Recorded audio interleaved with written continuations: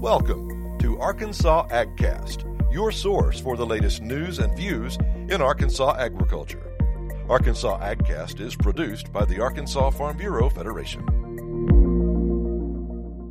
Welcome to Arkansas AgCast for July 30th. I'm your host, Ashlyn Essery. This week, we talk with the new interim director of the Rice Research and Extension Center in Stuttgart, and we learn about new funding for research on improving management of crop burns. We also hear from University of Arkansas professor Stephen Rickey, who was recently honored for his work on poultry broilers and food safety, and we get details on the Double Your Dollar Farmers Market program in Northwest Arkansas. First, Keith Sutton interviews Dr. Aaron Shue of Arkansas State University about a federal-funded project focused on determining better management techniques for burning rice stubble and other crop residue. Welcome to AgCast. This is Keith Sutton with Arkansas Farm Bureau.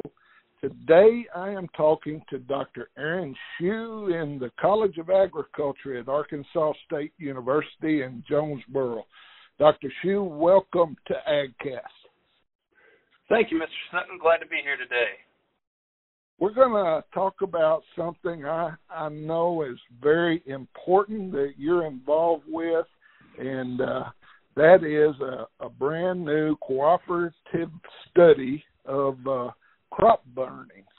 A lot of people in the Delta area in particular know what we're talking about, but for people who don't know what crop burning is all about, could you kind of give us just a little information about why crop burning is done and where and why we would even want to study it? Absolutely. So primarily we're burning crop residues in rice systems here in East Arkansas, so pretty much east of Little Rock and north up to the Missouri border. So just following the Arkansas, the Delta region. So farmers often burn in rice crop rotations, also in rice soybean rotations. So rice has a property when at the end of the season, after you harvest, it leaves the straw. The rice straw stays in the field, and that stubble has what we call an allelopathic effect on the following year's crop, or it can have that effect. So the two ways to deal with that are to till it in or to burn it. And so those are the two ways that we can deal with that rice stubble. If you till it in, that allelopathic tendency, all that means, and I'm an economist, not an agronomist here, so somebody else may speak to that, but basically, from what I understand, that rice stubble can inhibit next year's crop from taking up the appropriate nutrients. And so it's really important that it breaks down in the soil when we till it in, or if you burn it off, that removes it from the field so it doesn't have that effect. And so that's the importance of it for farmers. And this is a tool that farmers have used for a long time, but it seems like in recent years there's been more increasing concern about some of the health effects that the smoke and particulates that come off these burning fields might cause. Sure. Can you speak a little more about that? Sure. So for a long time, especially here in the Delta and other regions of the world where crop residues have been burned, it's typically been small fields and remote locations with pretty low populations, rural areas. And I think particularly here in Jonesboro, Jonesboro is growing very rapidly, fastest growing city in East Arkansas for sure. And so you got a growing population that's not really involved in agriculture. So I think there's two things going on. One, there certainly are documented health concerns from smoke, from burning crop residues or any fire, right? And so it's important, we can talk a little bit more in a few minutes about how we might manage burning to reduce some of those health concerns. But I think a lot of it is we've got people moving into East Arkansas that are coming from places that didn't burn before. And so they get here and, they're sitting there watching the A-State Red Wolves play football, and all of a sudden you got a cloud of smoke rolling through, and people are wondering what's going on. So I think that may be part of the concern. But there are, particularly for folks that maybe have asthma or other, lung-related issues, I think, the crop burning at the wrong time could create some problems for them. Well, here's the good news, and what we came together really to talk about is the fact that through the USDA, you have been part of a grant, a big grant, $571,000, to do a more in-depth study of ways we can manage crop residue burning maybe in a better way. That's got to be great news to have that money and have 2 or 3 years to study this more in depth. That's right. Yeah, we're very excited to get this project started this fall. We just we're getting all the sub-awards arranged and got several great partners in this, both within Arkansas and outside of Arkansas, and people from all kinds of backgrounds. We've got rice agronomists, I'm an ag economist. We've got, atmospheric scientists. So we're looking at this from a bunch of different angles, and we're just very grateful for USDA NEPA's support of this project. And as we've said, it's important for farmers. It reduces their costs and it reduces the time that they spend dealing with those crop residues. But they're concerned citizens, and we need to be good neighbors and find ways to decrease the effects of that crop residue burning on these local communities. So we're very excited about this new grant. So in recent years, we've seen some voluntary guidelines put out by some of our state and federal organizations for our farmers to help them know when is the best time to burn if they're going to burn. That's all voluntary right now, and I know farmers would like to see it remain voluntary. Can you talk a little bit about that point? Sure. So yeah, you're right. This has been around for I guess about a couple of years now, but there were some pretty big campaigns in the fall of 2019 in the burn season there, and so it's a really good collaboration between Arkansas Department of Agriculture and University of Arkansas Division of Agriculture, their extension program, and research scientists there. Even Arkansas Rice and the Arkansas Commodity Checkoff, Rice Checkoff, has been involved in helping get producers on board to align with these voluntary smoke management guidelines. And so basically what it is there's a checklist that farmers can follow that's pretty simple. It helps them determine if right now, today, is a good time to burn. Based on wind speed and humidity and the wind direction. If you're close to a community and the wind's blowing that way, then maybe you wait till the wind shifts a bit. So there's a checklist. There's also a prescribed burn dispatch center. So they're supposed to call Arkansas Department of Agriculture, let them know they're going to do their burn today, and they'll kind of validate that it's a good time and help them go through the checklist, and that way we can track this a little bit better. So that's been a really good initiative, and a lot of collaboration across the stakeholders in the ag community involved in rice production. So now with the study you're involved with, and you've got some partners in agencies and organizations all over. You're collaborating with folks at the University of Delaware, Miami University, UA Division of Ag, a bunch of people studying this. What will you be studying exactly, and what do you hope to accomplish by all this? Sure. So really, I think the collaborations are on a few fronts. We've got a number of questions we're looking into and number of objectives of the study. So I'd say the the big goal here for us is to kind of validate these voluntary smoke management guidelines that have been put out by ADEQ. So these have been derived and put together by lots of stakeholders in the rice community, and with some assistance from the fire forecast system, primarily used in forestry for prescribed burns and forest fires. So what we want to see, though, as a part of this project is how well do these voluntary smoke management guidelines work?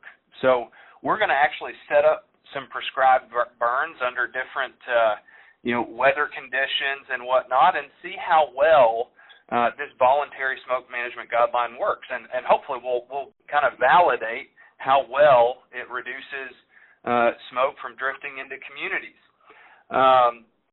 So the various partners involved are helping at different levels of this. So within the state, we've got Dr. Jared Hardkey and a great group of scientists down in Stuttgart at the Rice Research Extension Center. So they're going to be helping us monitor a few prescribed burns down that way, and they'll be providing agronomic advice. And they do this research all the time, so they're very in tune with what this means for farmers and how it helps them, and how we might shift management practices to continue to keep our farmers profitable. On the other side of the state, over at University of Arkansas, we've got Dr. Jack Cothran, who's the director of the Center for Advanced Spatial Technologies. So they've got high-performance computing, and they use remote sensing, which is satellite imagery and things like that. So we can kind of look at patterns in crop burning in the past and match that with atmospheric measurements to get a sense for what the particulate matter looks like at scale. So then moving out of the state, we've got Dr. Jessica McCarty at Miami University, Ohio. So I didn't realize Miami University was in Ohio. But and she's got a great background. She's worked in smoke monitoring and smoke modeling all over the world, in India and Southeast Asia and in the U.S. So she's going to be helping us. We plug in. So what her role in this is we'll give her some of the measurements of particulate matter that come off of these burns, and she can plug them into models and kind of track where they're going in the atmosphere. Do they go high or do they stay low? And can we improve the timing of burning based on the fuel load? So how much rice straw is being burned in the field and the timing and conditions.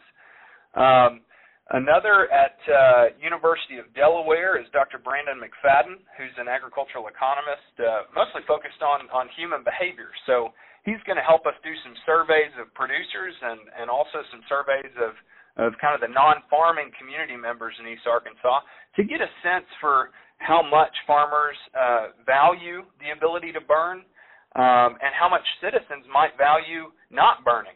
So that'll help us understand if there's some congruence there, if we value burning accurately as scientists. Because right now I think Extension roughly estimates that burning saves farmers about $30 an acre, plus a lot of time. So that's not an insignificant number in a competitive commodity market. So that's outside the state, and I don't want to forget at all, I've got two excellent colleagues here at Arkansas State University, Dr. Ross Carroll, who is a physicist, and he's a whiz. So he's going to build some weather balloons, and we're going to attach some sensors to those, and we'll be launching those during these burns and tracking how that smoke goes into the atmosphere. And Joe Ford, Associate Professor of Graphic Design, is going to help us towards the end of the project put all of this into a web application. So instead of having to call the state or do a checklist and it just be a yes/no for burning, we're hoping we can get a sense. So a farmer could go out in his field, plug into his phone, here's my location, here's the time it is, here's what my fuel, what my harvest look like, so you get the fuel load for the rice straw. And then it'll pull in some weather data and whatnot, and what we're hoping for is not just a yes/no like the current voluntary smoke management guideline, but maybe not right now, but tomorrow morning, or not right now, but 2 days from now. Perhaps one of the shortcomings in the current system is, if a farmer goes out 3 or 4 times and every time he's getting a no and he doesn't know when it's going to be a yes, it's kind of hard to make decisions like that. So that's a summary, I think, of that's a kind of a mouthful to tie it all together like that, but that's the big picture and all the folks, the great team we've put together to approach this project. We should mention this is just getting underway, correct? That's correct. This won't be a short-term thing. You'll be conducting this study for 2 or 3 years in the future to gather all the information that you need to make more recommendations. That's correct. Yes. It'll take us about 3 years is what the grant is how many years we have in the grant. We'll do about 2 years of crop burning experiments and another year to work on some of the surveying and the application and the outreach side of it. I know, knowing many of our rice farmers and working with them, I know they have concerns about whether or not they should be burning and when. So all of this is good news that we're going to learn more and maybe help fine-tune some of the tools they use to maybe help them even more and save even more money with their practice. That's right. Absolutely. Yes, sir. I think that's really the goal here is to create some dialogue, to answer some questions, to improve the burning on the farm side, but also to reduce the impacts on our neighbors and community members, and really like to see a win-win all around here. That's the goal. And I'm sure that's going to be the case. It's got to be good having this type of information. And we appreciate you taking time to try to explain to our listeners what's sort of a complicated and in-depth study, but in such a good way that we could all better understand what you're doing. Absolutely. Well, I sure appreciate you having me on, Mr. Sutton, and always enjoy AgCast. So thanks for having me today. Thank you very much, and we'll look forward to talking to you maybe down the road as your studies got some time under it and find out more about what kind of results you see.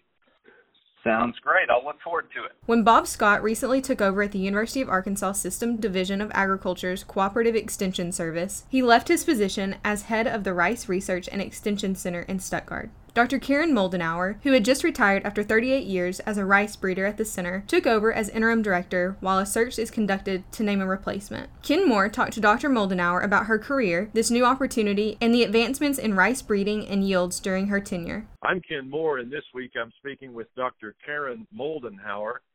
She is the interim director of the Rice Research and Extension Center in Stuttgart. Dr. Moldenhauer has been a professor and rice breeder for the University of Arkansas System Division of Agriculture since 1982. And she had just retired at the end of June when Dr. Bob Scott was named head of the Division of Agriculture's Cooperative Extension Service, and that created a void at the Research Center. And she graciously accepted his request to come out of retirement until they can name a new permanent director for the Research and Extension Center. So, Dr. Moldenhauer, your plans changed rather quickly, didn't they? Oh, yes, they did, but that's okay. This station has been a very important part of my life for the last 38 years, and I want to make sure that it continues to run smoothly. Yes, ma'am. No question about that. I see where 38 rice cultivars have been released to producers, which have been grown on some 21 million acres during those 38 years. That's quite impressive. which of those cultivars are you most proud and have performed the best? Well, I think probably one of the major ones would have been Wells, which was released about 2000, 2001, and it was a major variety in the state for, I don't know, I think people still grow it, but probably until about 2 or 3 years ago, people were still growing it on maybe 1% of the acreage, so it's a very important variety. Another one might be the new release that we have of Diamond, which has a real bump in yield and has done very well for the producers that have grown that.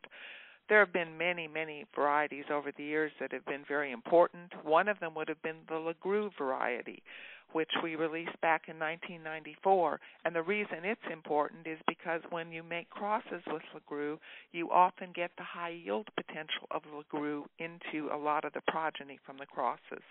So if you look back through the pedigrees on a lot of my varieties, they will have LeGroux in it.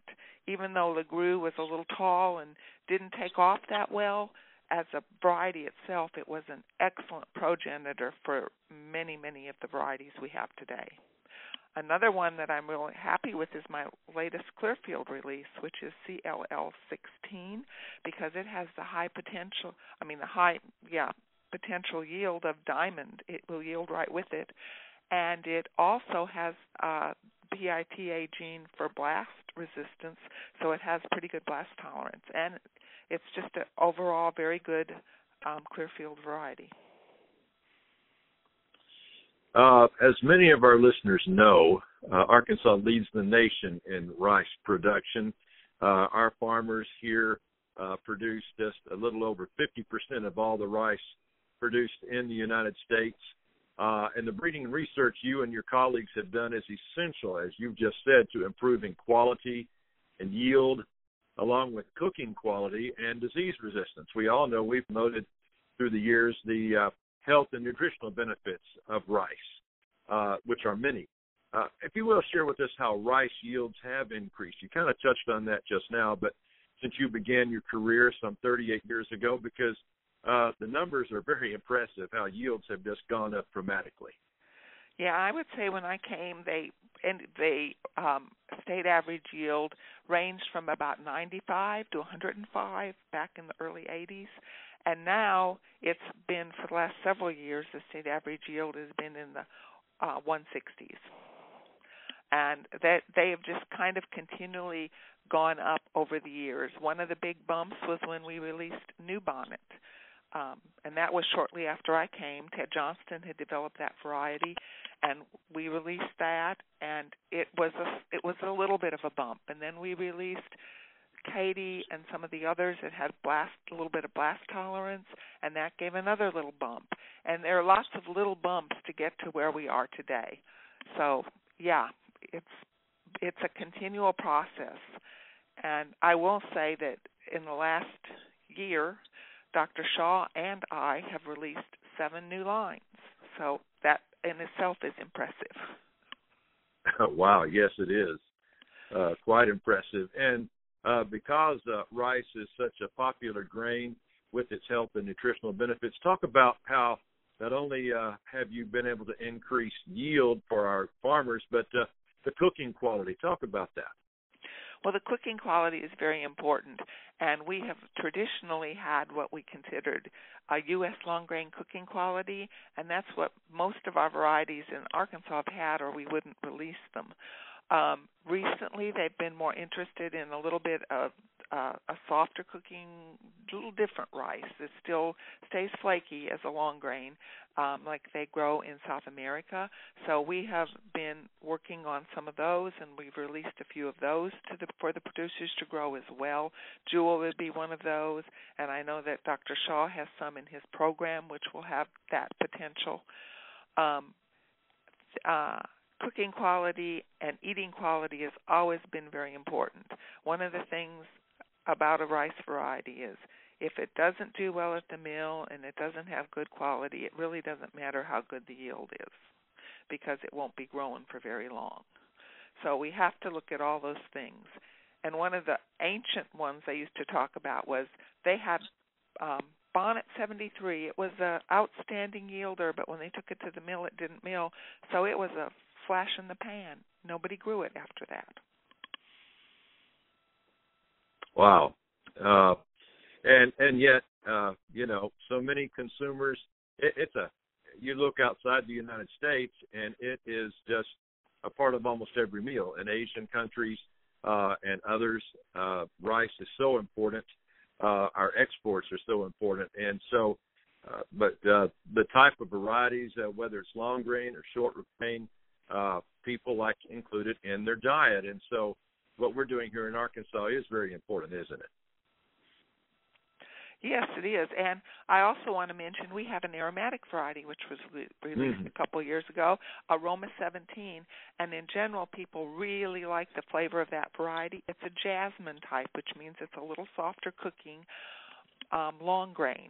And everybody loves the flavor of that variety.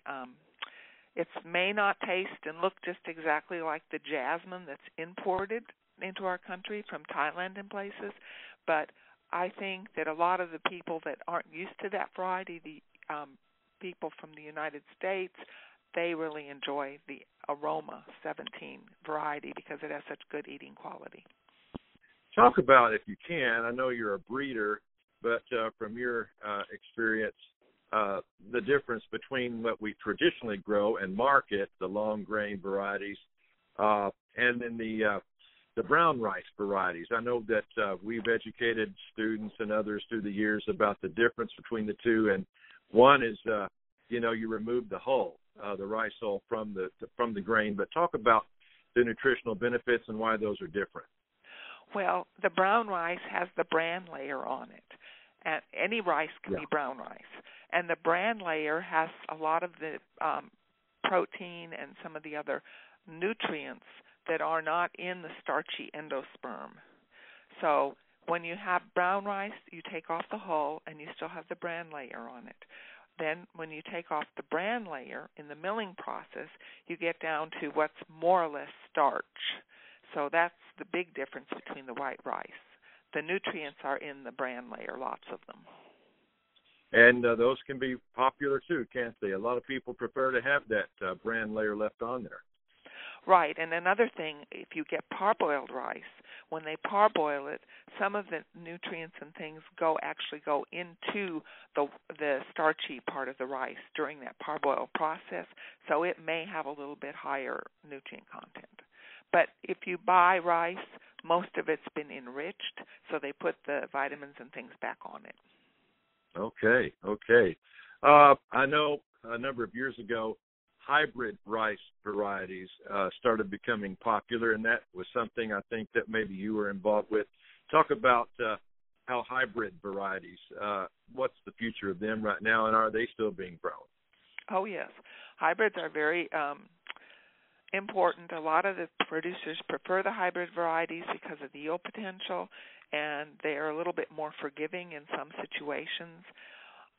Marginal land they usually do much better on. And we have a breeding program. We've added one, so we have a hybrid breeder, Dr. Shakipa, and he works on hybrid rice. Right now he's working on long grain hybrid rice, and there are different systems in that. One is a 2-line system. That's basically what he's been spending most of his time on, because if you have a male sterile, you can cross it to anything in the 2-line system. If you have a 3-line system, the 3-line system depends on like cytoplasmic sterility, so you can't cross to just anything. You have to cross to something that's a restored line for that variety. But the 2-line system is affected by temperature and by day length. So it's a little tricky, too, when you want to produce your male sterile as opposed to producing your sterile line. But, yes, they're very important, and they've been increasing, and I think at times, I don't know exactly what it is this year, but at times it's been as high as 55% of the acreage in Arkansas has been in hybrids. Wow. Okay. Well, that speaks to how popular and successful those varieties are becoming, that they're grown that much. the last couple of years, it seems, we all know that rice is a crop that it's flooded once it's planted, and totally, irrigation is so important, and that's why our delta is so, good for producing rice here in Arkansas. But we've had a problem with, I say a problem, with the delayed planting, extensive rainfall in the springs. It seems like our climate's changing a little bit the last several years. But once we get the crop in the ground, it seems like the growers are able to get a really good harvest. Talk about how the weather is affecting the crop, maybe to your knowledge, this year, and what type of harvest we might look forward to. Well, I won't even guesstimate on what kind of harvest we'll look forward to. I think it should be pretty good, but I'm not a good person to ask about how things are going to be in the future. But it did slow us down a little bit during planting. It was in my plots, especially, things were a little cooler. It took a little longer to start growing and growing off, and of course, the later planted stuff grew a lot faster, which is typical in any year. But it's not been a bad year. It's not been that hot. So I think the only unfortunate thing is we had some really hot nights, shortly after the equinox, like you always do every year. At the beginning of July, mid-July, and even toward the end of July, it was really hot. And nights and nighttime temperatures will have an effect on the yield as well as the milling yields. So we're not exactly sure how much effect that's going to have this year. But it wasn't as hot as it's been many years. Oh, no. We recall some of those heat waves back 8-9 years ago where we were over 100 degrees. And as you say, it's really critical about those evening temperatures. It just never cooled off enough, and that can do some damage. I know this was to be the week. I always look forward to the first Friday in August, Dr. Moldenhauer, for the Rice Expo. That's our celebration of the rice industry in Stuttgart there, and that usually is an event that attracts several hundred people to Stuttgart for that. And a highlight of the expo is always the field tours, where you and your colleagues are able to take them out to the field and show off the latest research that you're doing. Not able to have the expo this year because of this pandemic that we're all dealing with. How are you going to be able to reach out to our rice farmers and share that information with them? There's going to be a virtual field day, and I'm trying to remember. I think it's August 17th. But once they put this stuff up on the web, it will be there. They're taking videos and different things for this virtual field day, so you'll be able to see the different researchers out there talking about their plots. Okay. And that will be available after the field day as well. Can you share a little bit about, for our listeners today, what new varieties or what those people viewing those videos are going to see and learn about? Well, as far as the varieties, there will be information on, of course, Jewel, which was released this past year, CLL16, CLL15. Those are both two new Clearfield varieties from here.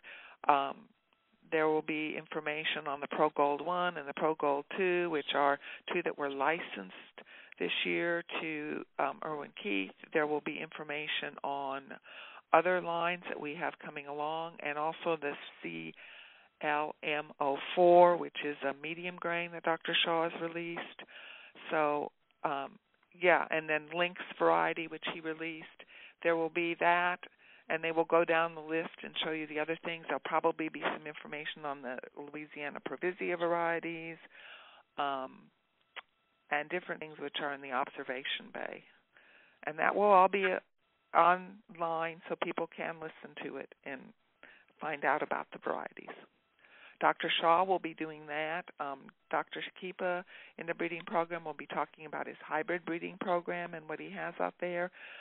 I'm not exactly sure what the whole program is, but I'm sure we will have someone, Jason Roseworthy or someone, talking about the weed situation and we'll have somebody talking about the fertility. I'm not exactly sure who, but possibly Trent Roberts will be talking about some of the things out there. So it'll be a good field day. Awesome.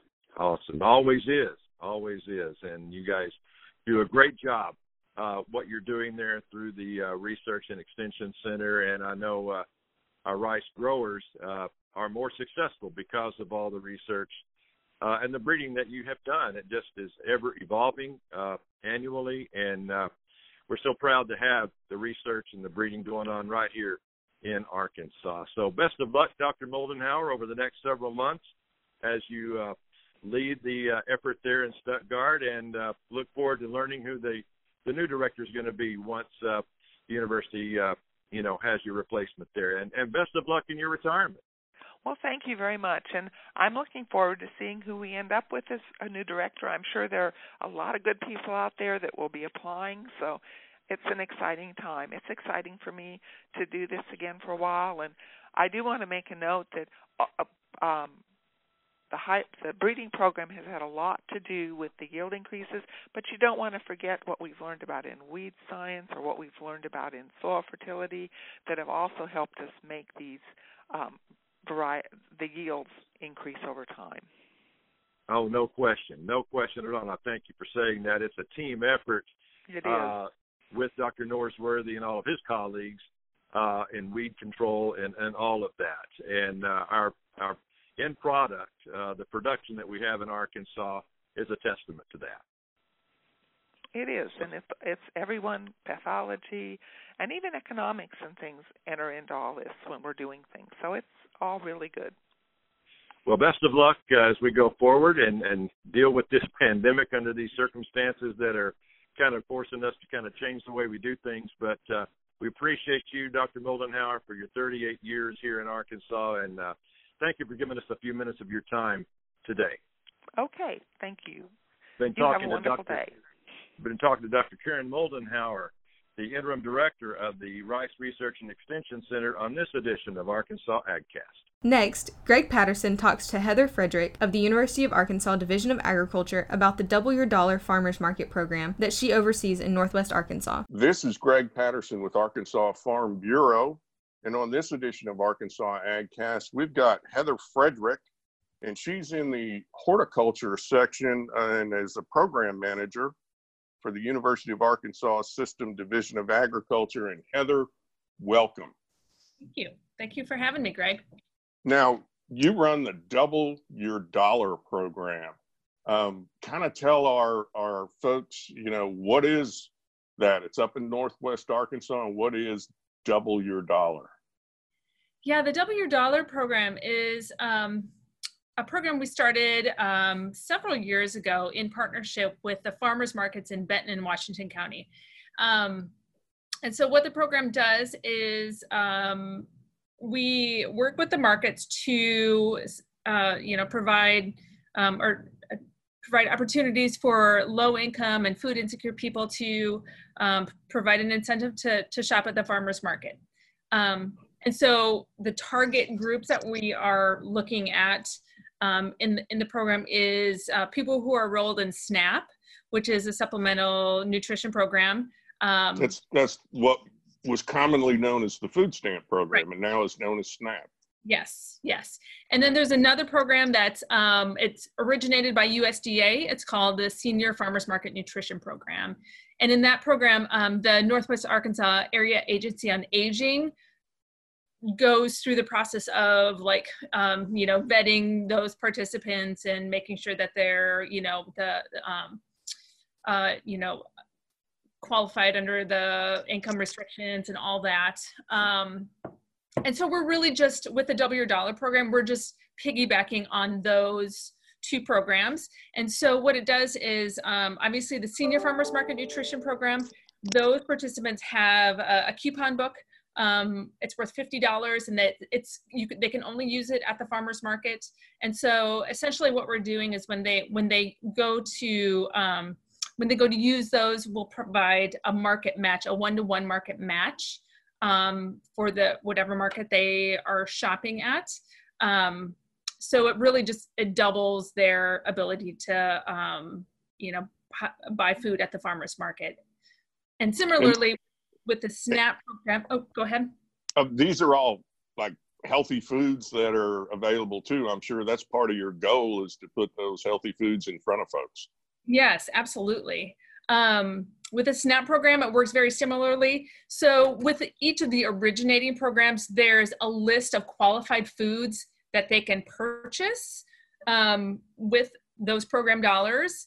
And so we're really just doubling, the dollars that they can spend on those food. And so what they typically include is fruits and vegetables, milk, dairy, eggs, meats, honey. The SNAP participants can buy eggs.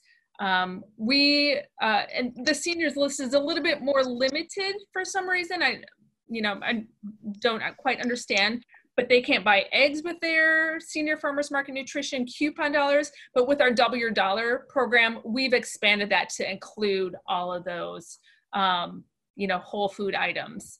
And also they can buy food producing plants. So like vegetable starts, if they have a small garden, or herbs, trees, if they need, fruit trees, so those kind of, potentially food items. And it's, the whole idea is to increase their food security at the end of the day or at the end of the month. But, it has some other really nice benefits as well, such as supporting the farmers, our local farmers. I was going to say the local farmers probably love the program too. And how do they benefit from it as well? Yeah, we have a really good support from our farmers. Almost all the, all the farmers at the farmers markets, accept the SNAP tokens and the Double Your Dollar coupons and the Double Your, the senior coupons. And so, they think it's, we've gotten really good feedback from them, and it just kind of doubles the amount of money that these people can shop at the farmer's market. And so, I think, there's the financial aspect of it. And so, the Walmart Foundation has funded this program from the beginning. And, we wouldn't be able to do this without them. And so every year we get about, around $60,000 to $80,000 in Double Your Dollar tokens that are essentially being infused into our local economy to, support food insecurity in Northwest, or, alleviate food insecurity in Northwest Arkansas. And also those funds go to directly support farmers. And so who themselves may, also be very, low, it kind of, fall in that low income bracket themselves. And so, that's the direct benefit, is that financial contribution. But, at least with the SNAP program, we hope that we're also impacting longer term food choices. Most of it's about 50% of this SNAP enrollment is kids. And so, if their parents are choosing to shop at the farmer's market, that might influence their long-term food choices.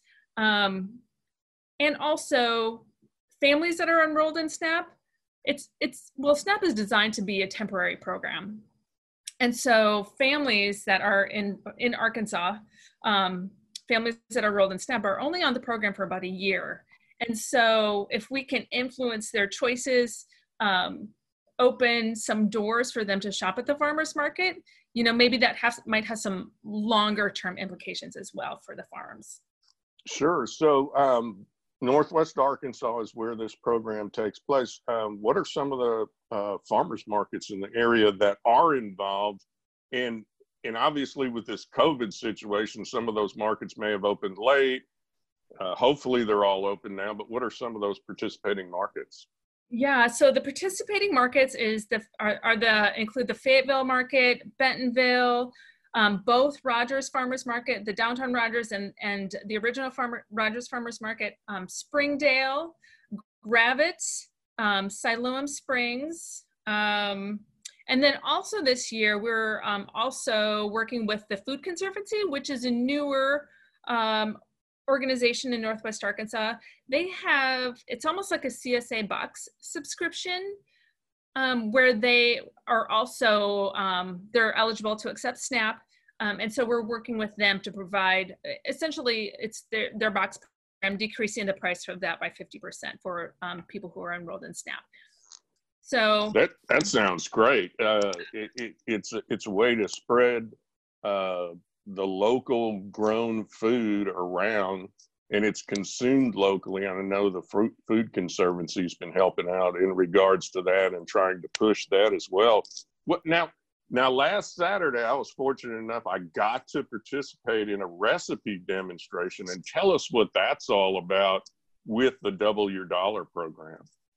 Yeah, so every year with the Double Your Dollar, we provide cooking resources. And sometimes that is just recipe cards, but also we've done some cooking demonstrations that take place right at the farmer's market. And so participants can go and, buy the food, the vegetables and food items that are featured, right after the demonstration or before the demonstration, because they get the recipe there. But obviously this year with COVID, everything has changed. The markets have changed. Many of them did not open on time. Many of them had, all kinds of restrictions.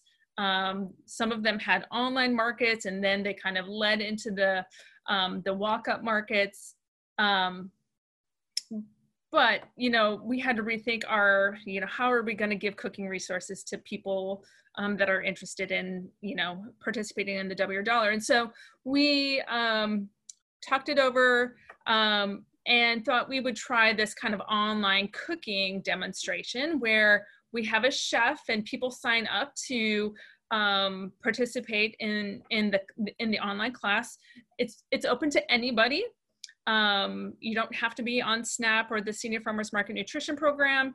Anybody can participate. And so it's actually worked out really well because people can cook along at home right along with the chef that's cooking the recipe. We give them a few days before the event, we send out the recipe and the ingredients, and so they can have everything prepared. And the chef goes from chopping up vegetables to having a final dish at the end of it. And so I think it's worked out really nice last week, and we had a lot of good interaction, and we have a couple more of these coming up as well in the next couple months. So right now you're doing one a month. You just did the July one. You'll have one in August, one in September, and they all tie into what folks can get at the farmers market. What are some of the recipes that y'all are doing right now, and who's leading those classes? Yeah, so we had Heather Artripe from Ozark Natural Foods led our first one, and her theme was all about keeping it cool in the kitchen. And so she did not even turn on the stove or the oven or anything, which was really great because it's July. It's been really hot outside, and the last thing that people want to do is turn on their warm their house up anymore. And so she really made a nice hearty salad that had a lot of veggies from the market. Our next one is on August 15th.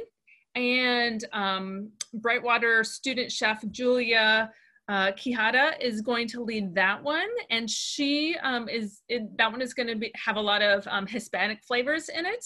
I don't know what the recipe is just yet, but I'm sure it's going to be really delicious. And again, it will highlight the items that we can get at the farmers market in August. And then our third one is on September 19th. And we're still identifying the chef for that one, but we're looking at either a Marshallese chef or a Hmong chef. So, wow. In Northwest Arkansas, we have, we're, a lot of multicultural influences here. And so we really are looking to highlight some of those cultures and flavors. And so really expanding kind of our knowledge and experience with these cultures. So it sounds like a lot of fun to me. Heather, it sounds great. I'm going to tune in for those as well because I love to learn, other cultures, cooking and stuff. if folks want more information about the Double Your Dollar program or being able to get on the email list for these cooking demonstrations, and I'm sure you guys offer so much more about nutrition and everything else, what do they need to do to stay in touch with you guys? Yeah, well, there's a couple different places where people can follow us or check back in. We have our regular website is just marketsnap.uark.edu. And then we have a Facebook page also. And that's where, kind of we keep everything up to date.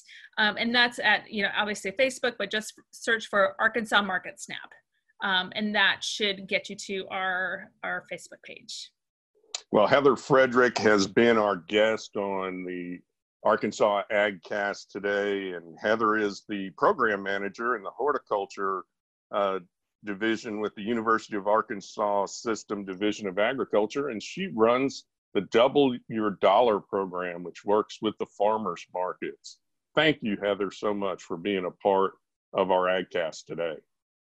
Thank you, Greg. It was great being with you. Finally, Greg talks to U of A Director of Food Safety, Professor Stephen Rickey, who recently received a Food Safety Research Award for his work on poultry broilers. This is Greg Patterson with Arkansas Farm Bureau, and on this edition of Arkansas AgCast, I've got the pleasure to talk with Professor Stephen Rickey. He is the Buddy Ray Endowed Chair in Food Safety and Director of the Center for Food Safety at the University of Arkansas's System Division of Agriculture. And welcome. Thank you, Greg. I'm happy to help. Well, you were recently recognized with an award from the National Chicken Council Broiler Research Award that you received.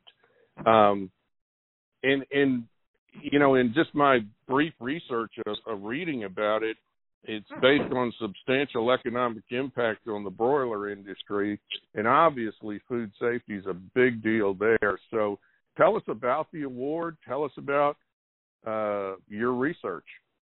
Sure. Basically, this award's based on the last few years of kind of a progressive level of research where we've taken, step 1, step 2, step 3, and what we're trying to do fundamentally is kind of do two things at the same time. Understand foodborne pathogen establishment on carcasses, where do they come from, and that sort of thing, and then at the same time understand the microbial ecology of the chicken carcasses themselves. In other words, who's there, are they good guys or bad guys, and then do things on top of that with being ability to, say, predict spoilage. How long would, based on who's there, how long would that product potentially last?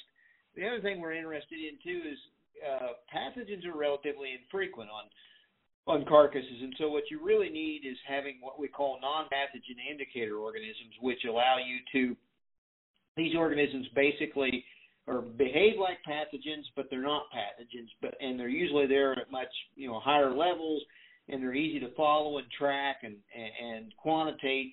And so those allow us to say, well, is this particular antimicrobial that we're adding in or intervention that we're adding in during processing, is it working? And if there were pathogens present, would it work well on those? And so it's okay. So you don't have the pathogen itself to follow.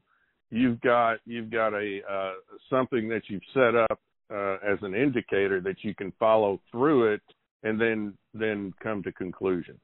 Correct. Yeah, because that allows you, the real trick with any kind of analytics or assay or anything is you got to have something to assay. And so you're looking for organisms that are always going to be there, and they would act and behave somewhat like pathogens would, their pathogen counterpart, so to speak, and therefore you can follow them, and you're guaranteed you're always going to find them. You're always going to be able to, count how many are there and that sort of thing. Okay. How about you did this on the farm and also at the meat processing plant, right? Correct. And what's the background there of is it just on the farm you were able to, in real life, you'd be able to get to that pathogen quicker the more you know about it?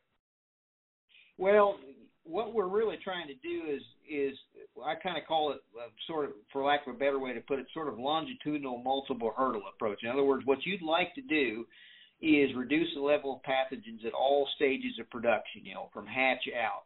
So there's a number of different ways of doing that, vaccines, antimicrobials in the feeds, biosecurity measures in the growing houses, management strategies, et cetera, and then obviously those birds come into the processing plant. So what you'd like to do is hit the pathogen again and again and again with different types of approaches, different mechanisms, et cetera, to where the pathogen can't necessarily recover once you've hit it once, and then you hit it again, and you just keep knocking it down farther and farther to where you overall you reduce the load of pathogens throughout the process and make it much more manageable.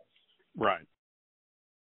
So you're minimizing it as time goes on, and in essence, there you've created much better food safety. So how did you go about doing this? Well, we've done a lot of. We're interested in decreasing the pathogens, say, in the feed itself, because certain feed components can be contaminated with pathogens. Obviously, limiting the ability of pathogens to establish in the gut contents of birds as they're growing out, and then, preventing pathogens from, say, spreading during certain times of production, limiting what we call horizontal transfer. And then, obviously, once you get to the processing plant, having your antimicrobials in place there that you would normally use, it would both reduce bacterial load as well as pathogen load. So what is, because as I tried to do my research here to understand what you were doing, explain to our listeners what next generation sequencing is, because Sure. It's what you used as you were doing this research. Right. Next generation sequencing is actually based off of, it's an old technology in some ways. It's based off the Human Microbiome Project the Human Genome Project a few years ago, where there was a major effort made to do what we call high throughput sequencing, and that is being able to sequence large batches of DNA at the same time and be able to generate a lot of data. And I'm old school. I came back in the days when we were happy to get, a little bit of sequence, and that was 6 months worth of work. Now, it's maybe 6 minutes worth of work. And so that technique in general is what we use. We use what's called a sequencer, which automatically does the sequencing and everything. And what we're after is we're characterizing the entire microbial community. In other words, we're not just singling out one or two organisms, but we have a way to actually detect and identify the entire microbial population. I call it, right in 2020 right now, we're doing the census of the human population, right? Right. So we're doing a census of the microbial population, and we're asking the question, okay, who's there, what are proportionalities or what proportions are they there, and are they related to each other? In other words, do we see certain clusters of different types of organisms at certain places? Does certain interventions select against only a certain amount of the population but not others? And these kind of techniques enable us to do that. Now, the goal obviously would be probably a dual goal of better growth in the poultry itself, simply because it's healthier, and better food safety when you get to the consumer. That's correct. They're not necessarily completely related, but they, gut health is we're starting to realize that's very important with the bird. In other words, being able to promote a healthy microbial population. I'm sure people have heard of things such as probiotics and those sorts of things. Well, I was going to say, people would understand what you're talking about. The general idea is we actually take what is called more of a prebiotic approach. And what prebiotics are they basically are certain types of polymers or compounds that you can find in certain feedstuffs and can isolate, that actually go in and serve as specific substrates or nutrients for good bacteria that are already present in the gut. We like that because we don't have to worry about externally adding in a live culture. We can just say, well, let's just feed the bird and therefore feed the gut microbial population to support these certain species that would be considered better or healthy promoting bacteria, and we're going to feed them substrates that will favor them to outgrow some of the other bacteria that are not as beneficial or perhaps in some cases even pathogenic. What's it like when you're doing research like this? Did you have an aha moment at some point where you went, wow, I didn't expect that, or on the opposite side, it pretty much went the way I thought it would? Probably a mixture of both. One of the things that we shouldn't have been surprised, but as we got into it, it sort of confirmed it, is the what we call diversity of organisms. In other words, the numbers of different types of organisms greatly increases as birds age, which is not a surprise as birds become more mature, and I'm sure this is true in humans as well. You get more and more bacteria there that of different types. And I think I trained as a gut microbiologist, so I kind of appreciate this to some extent, is bacterial communities in the gut are sort of like an orchestra. They all sort of feed off of each other to some extent. In other words, there's a lot of interplay. One organism may produce a certain metabolite that another organism can use as a substrate. And so there's a lot of interdependence amongst the population. And these techniques that we're using now sets up and sort of confirms that there is a very complex, very diverse microbial population that only increases as birds get older. So it's a very metabolically active population. And, of course, the host or the bird benefits from that to some extent because some of those metabolites are things that the bird can use for its own health promotion. What's it like does somebody call you up on the phone or knock on your office door and say, hey, you're getting recognized with this award? I've had some of that, yes. I think the biggest thing I appreciate out of it is the appreciation of the industry itself. I'm a firm believer, being at a land-grant institution and doing agricultural research, that at the end of the day, we try to do good science that benefits the agricultural community and obviously the consumers and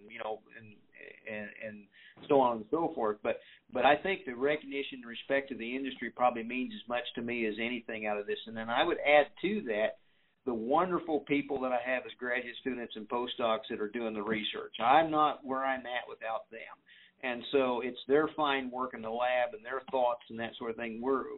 It's a group effort. It's not just me. I mean, I obviously supply some vision and things, but without them, that's all it ever is a vision. How about in regards to food safety overall? I know myself included, a lot of us, we take it for granted, but it takes a tremendous amount of research and work. Everything, as you mentioned earlier, from what goes on the farm, straight from the egg to the finished product that's in the grocery store. Let folks out there who are the consumers and going to the grocery stores understand how much work goes into food safety. Well, a lot of work goes into it. There's a lot of cost associated with food safety. I mean, it's taken very seriously. And I would add to that we're all participants in making sure our food is safe. I mean, even, consumers have a certain amount of, the more knowledge the consumers have, I think, on food safety, the more they can appreciate, what goes into making food safe. And by the same token, what they can do themselves. There are certain things they can do in food preparation in the kitchen and that sort of thing to protect themselves and to safeguard and not get sick. I mean, there's certain things that, are just good, what I would call good consumer practices in terms of food safety. And so that all goes into it. And I think, and the other thing I would say is that, we never want to make any assumptions. I use the joke at different times is that we can make the best assumption in the world and put all kinds of rules in place, but the pathogen doesn't get that memo. We're learning that worldwide right now. Yes. They have their own system of rules and operations and things, and so we never want to take it for granted. We never want to, sit still or think, we got that one solved, because trust me, the pathogen will come roaring back. it is always, our job is to try to stay one step ahead of it. And staying one step ahead brings me to my final question, which is this research complete, or is it ongoing, or did you learn something that makes you now say, ooh, I want to research this now? Probably all of the above. First of all, spoken like a true researcher. Well, when it comes to food safety, you're never done. Back to my point about pathogens not getting the memo. They evolve and change, and so we must as well. And we have learned a ton. I mean, I think there are certain things like trying to figure out how to make some of these next generation sequencing more applicable, lower the cost, make it, come up with more routine applications to where it fits more into what I would call everyday operations. That's one of our goals, and we kind of quickly realized at the end, and it's like any shiny new tool or any shiny new toy. When you get it, I mean, you think, oh, I can do all these things. And like any other technology, you realize, oh, it has some limitations, and you have to take that into account. And how we initially thought we were going to apply it, that maybe doesn't make that much sense. But you know what? This over here would make a lot of sense. Well, we've been talking with Professor Stephen Rickey. He is the Buddy Ray Endowed Chair in Food Safety, as well as the Director of the Center of Food Safety at the University of System Division of Agriculture for the University of Arkansas. And thank you so much for spending some time with us. Congratulations on your award. And with your next research project, give us a holler, and we'll talk to you about that as well. Be glad to, and thank you. That's all for this week's Arkansas AgCast. Join us again next Thursday for the latest on Arkansas agriculture.